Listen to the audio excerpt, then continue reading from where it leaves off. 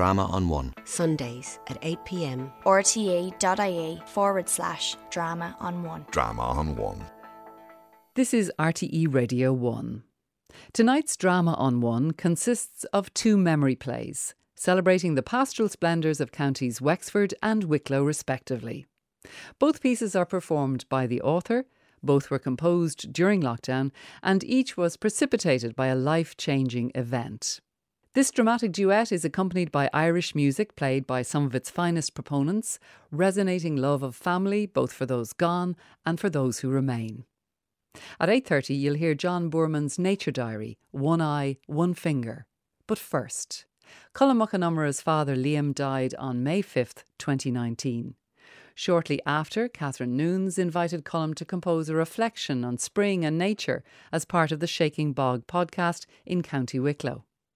Drawing inspiration from watching his own son, Darach, Colm's piece celebrates familial, indeed fatherly love across the generations. In Omos the Liam McAnamara Shuyiv Primroses. It's coming to the end of lambing season here in North County Wexford. And as we have done every spring for the past decade or so, we help our neighbours Seamus and Anne with their sheep. At tea time for most of March and April, we call the pregnant ewes and the lambs that are too small to be left out overnight from the fields. We feed and bed them for the night. Then there's the feeding and the counting of the ewes and the lambs that are still out. Our soon-to-be 18-year-old son, Darach, has Fragile X syndrome and is on the autistic spectrum. And his favourite activity in the whole world is to be working with cattle and sheep, and especially with Seamus the farmer, his hero next door. Feeding, counting, chasing lambs and standing in gaps about sums it all up. The predictable routine and structure of life on the farm is what Darach thrives on, and we count our pastoral blessings every day. We look around us at the sweep of green hills and fields, with the sea on the horizon northeast and southeast of us.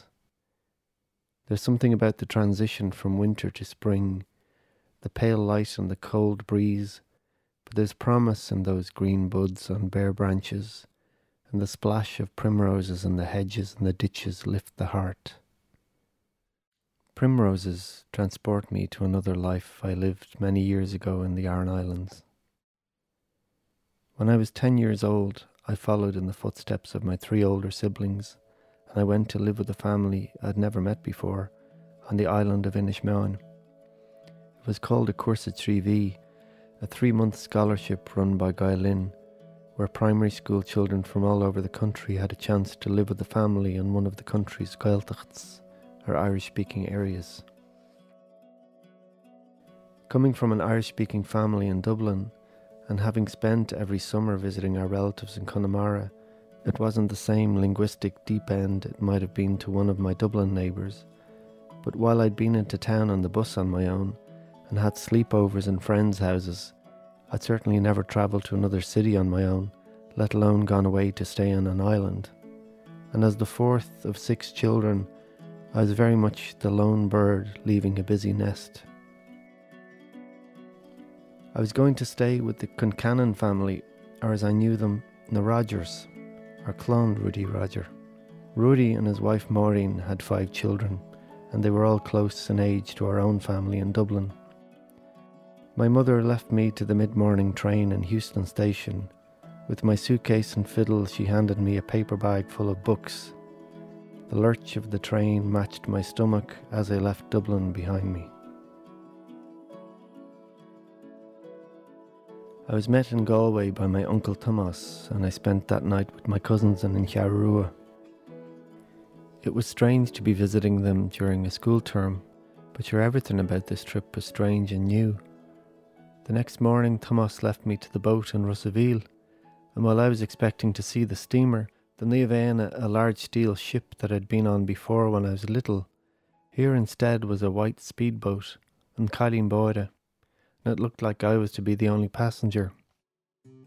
Thankfully, I'd been on boats before, enough to know that I liked being on boats, but that had mostly been on a lake and not the sea, and I was about to find out that this was something altogether different. Once we'd left the shelter of the bay behind, the sea got bigger and bigger, and before I knew what was happening, we were moving from the bottom of deep valleys with walls of water either side of us, way up to the top of tall mountain peaks. Up and down again we went.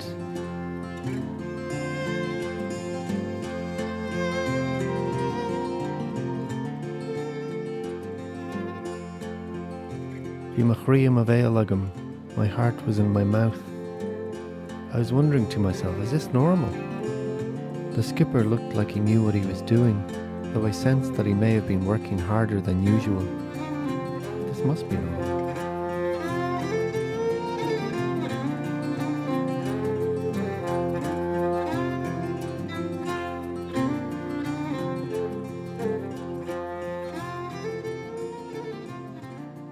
After what seemed like a very hairy hour or so, the sea quietened a bit as we got within range of the islands, and then we were approaching the pier. Farranty, Ruddy Roger, was there to catch the rope, and after negotiating the tall metal ladder, I found a new appreciation for land. If John Wayne were a fisherman from Inishmaan, he might have been called Ruddy Roger.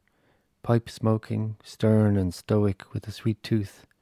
He tied my luggage to the back of his Honda 50, and I sat in behind him, and we moved off up the hill towards Ballinwood.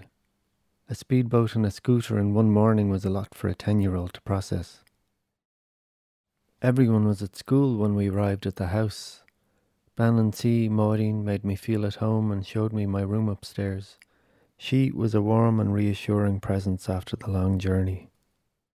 While their two eldest children were away from the island at secondary school in Inishmore and Galway, the younger three, Trassa, Pádraig and Ronan, were still at home. Myself and Pádraig were the same age, with Trassa a year older and Ronan a few years younger. Jaja, or grandfather Mikkel, Rory's father, lived here too. Pádraig and I became fast friends. He became my teacher and guide in all things. One of our daily jobs was to move sheep from field to field as the grass was eaten. In those days, and probably less so now, there were fewer farm gates on the island. Instead there were gaps, barony, temporary walls. You'd knock the gap to move the sheep out onto the road and quickly rebuild it, larger stones at the bottom and smaller at the top, while the other person made sure the sheep didn't take off down the bodine. We were faced with a new puzzle each time we moved the sheep to a new field, and we would often have to jump walls and run through the parallel fields to get ahead of the flock, especially when there was a sheep with notions, and there was always one with notions that the others would follow, like sheep.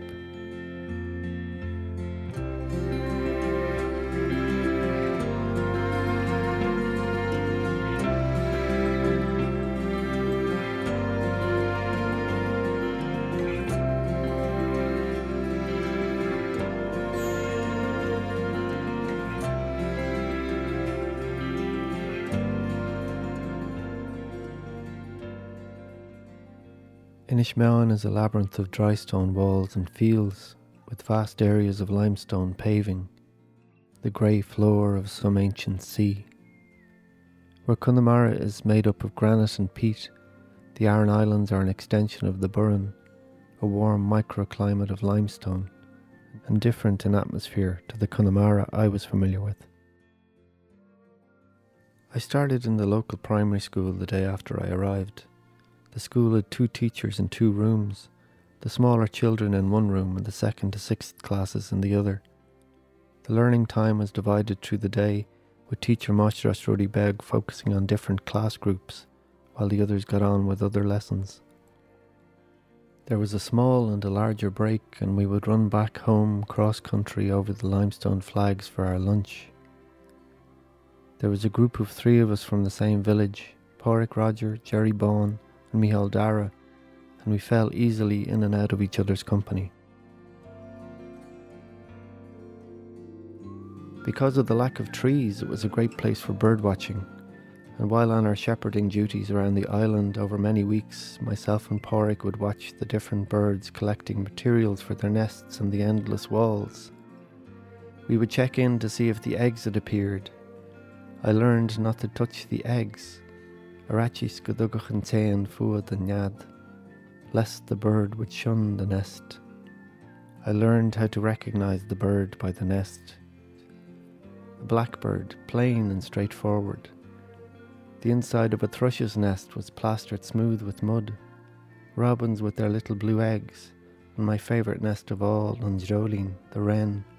Theirs were the moss-lined cosy ones that you would love to climb into for a nap. The twice-weekly post was a major source of excitement. After all, is there anything to match the thrill of getting a handwritten letter, or better still, a parcel? Letters from home were a godsend, and I remember how I would reread a letter many times over. There were only 1 or 2 phones on the island at the time, and as well as writing a weekly letter, there were occasional phone calls that were made from the post office below the school, the postmistress putting her call through. Afterwards, I was never quite sure if I felt better or worse for hearing the voices of my family.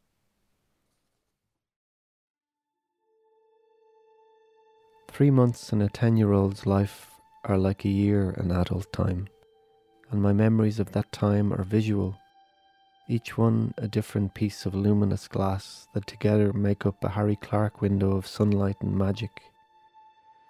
Pausay, wildflowers, Nonini, Sarkini, Mericon Gurma, Banyabo Blachten, daisies, primroses, bluebells, cowslips. During the month of May we would pick fresh flowers every day for the May altar in the house.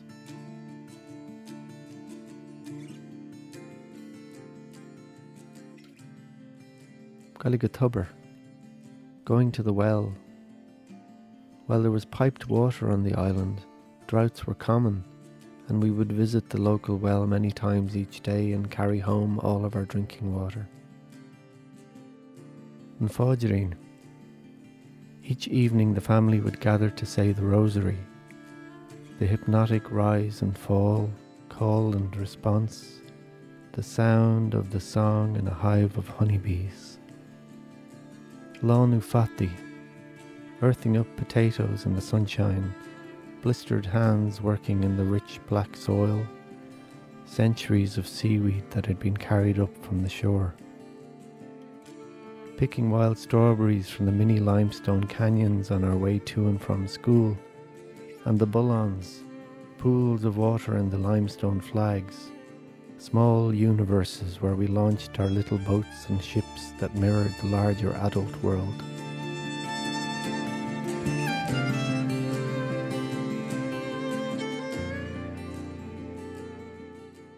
Midway through my stay, there were rumours that my dad was on the island.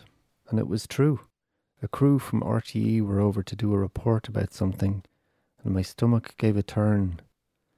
He was at the house when I got back from school. We ate a meal together that afternoon, and he went away again with his colleagues to interview someone on the other side of the island. I waited up for him to come back that evening. Our house was across from the pub, and from my upstairs window I could hear the muffled merriment inside.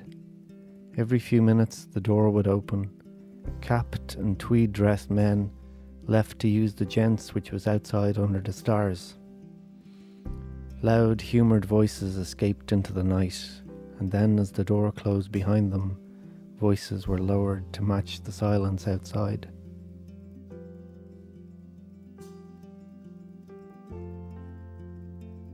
The following day after Mass, we had the whole day to ourselves.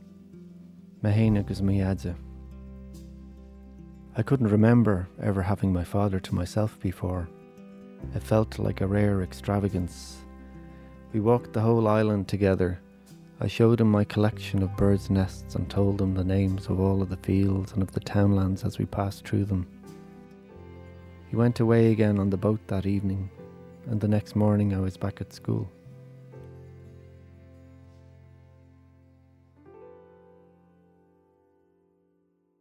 There were 2 other Gaelin students from Dublin in my class in the school, 2 girls, Lasarina and Yedon. They were staying with different families in a different part of the island.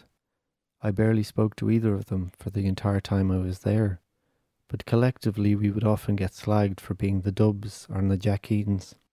The slagging was more of an occasional annoyance than anything else, but there were particular homesick days where I suddenly felt more surrounded by the sea than protected by it.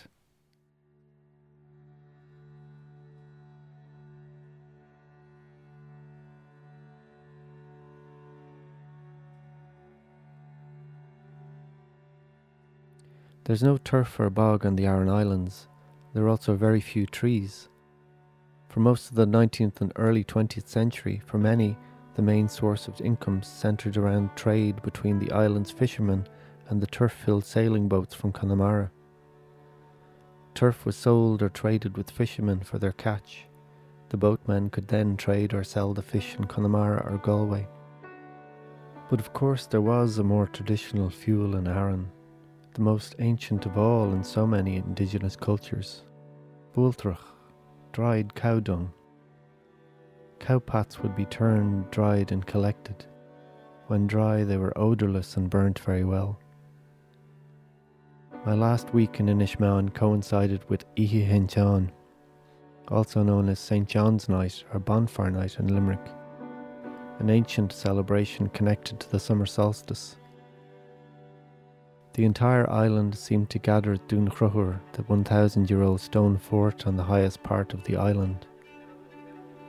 On raised stone platforms, neat columns of dried cow dung had been stacked. As the night fell, the 6-foot-tall beacon fires were lit. As the flame caught, I could see the fires lighting to my right in Inishir and to my left on Inishmore. And then slowly across Galway Bay I could see hundreds of bonfires beginning to flicker. From Galway west to Barna and Spidgel, Cusharriga, Indravon, Ballinahown, Russaville and Chararua, and northwest again across the whole of Connemara. It was a century collapsing spectacle, and we cheered as each new fire appeared. I can still remember my sense of wonder and awe, and having an awareness at the time that I was witnessing something very ancient and sacred.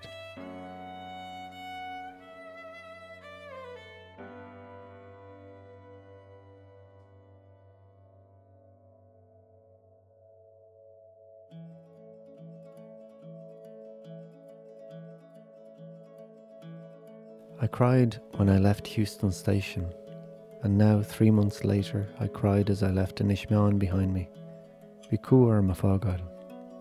Here I was, ushing on my way back from Tír na nÓg with my suitcase and fiddle, and 2 day-old chicks in a shoebox. It was my first time on a boat in 3 months, and the sea this time was as smooth as silk. It was the last week in June when I arrived back in Dublin. The day-old chicks had been a big hit on the train from Galway. Every station brought new admirers as the cheap cheeps from the shoebox on the table drew new requests for the lid to be lifted, whereupon 2 heads would pop up to a ripple of coos and haws.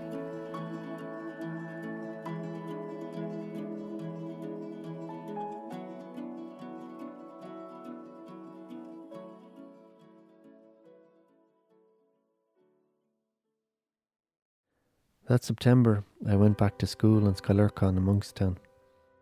It was exciting to be back among my friends.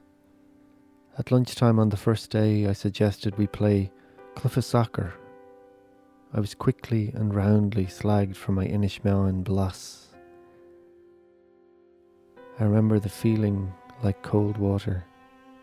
A place once familiar, suddenly strange. A dub in Inishmaan, and now a culture in Dublin. As I mentioned earlier, 3 months in the life of a 10-year-old is like a year or 2 in adult time. You see, I'm not entirely sure if I ever came home from Inishmaan, or perhaps it would be truer to say that the boy who left home wasn't the same child that returned.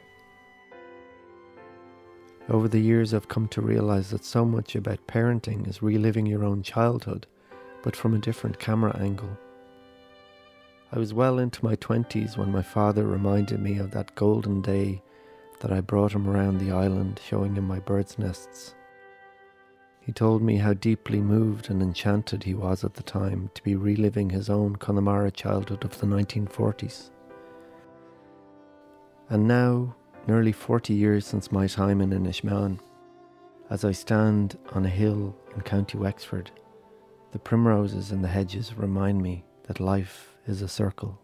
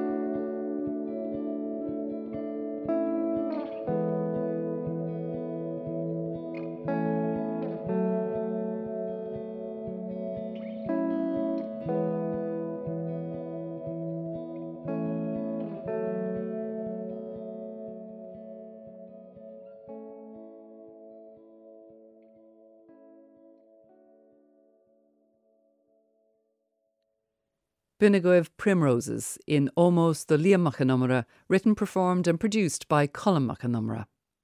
Buechas let the Catherine Noons agus Aoife Woodlock. You also heard music from Colm's recordings. Cuine an Ghiria, agus Anish an Aimshire, agus Tust an Awan. For more details, have a look at colmmachanumra.com. Drama on One. Sundays at 8 p.m. rte.ie/drama on one. Drama on One.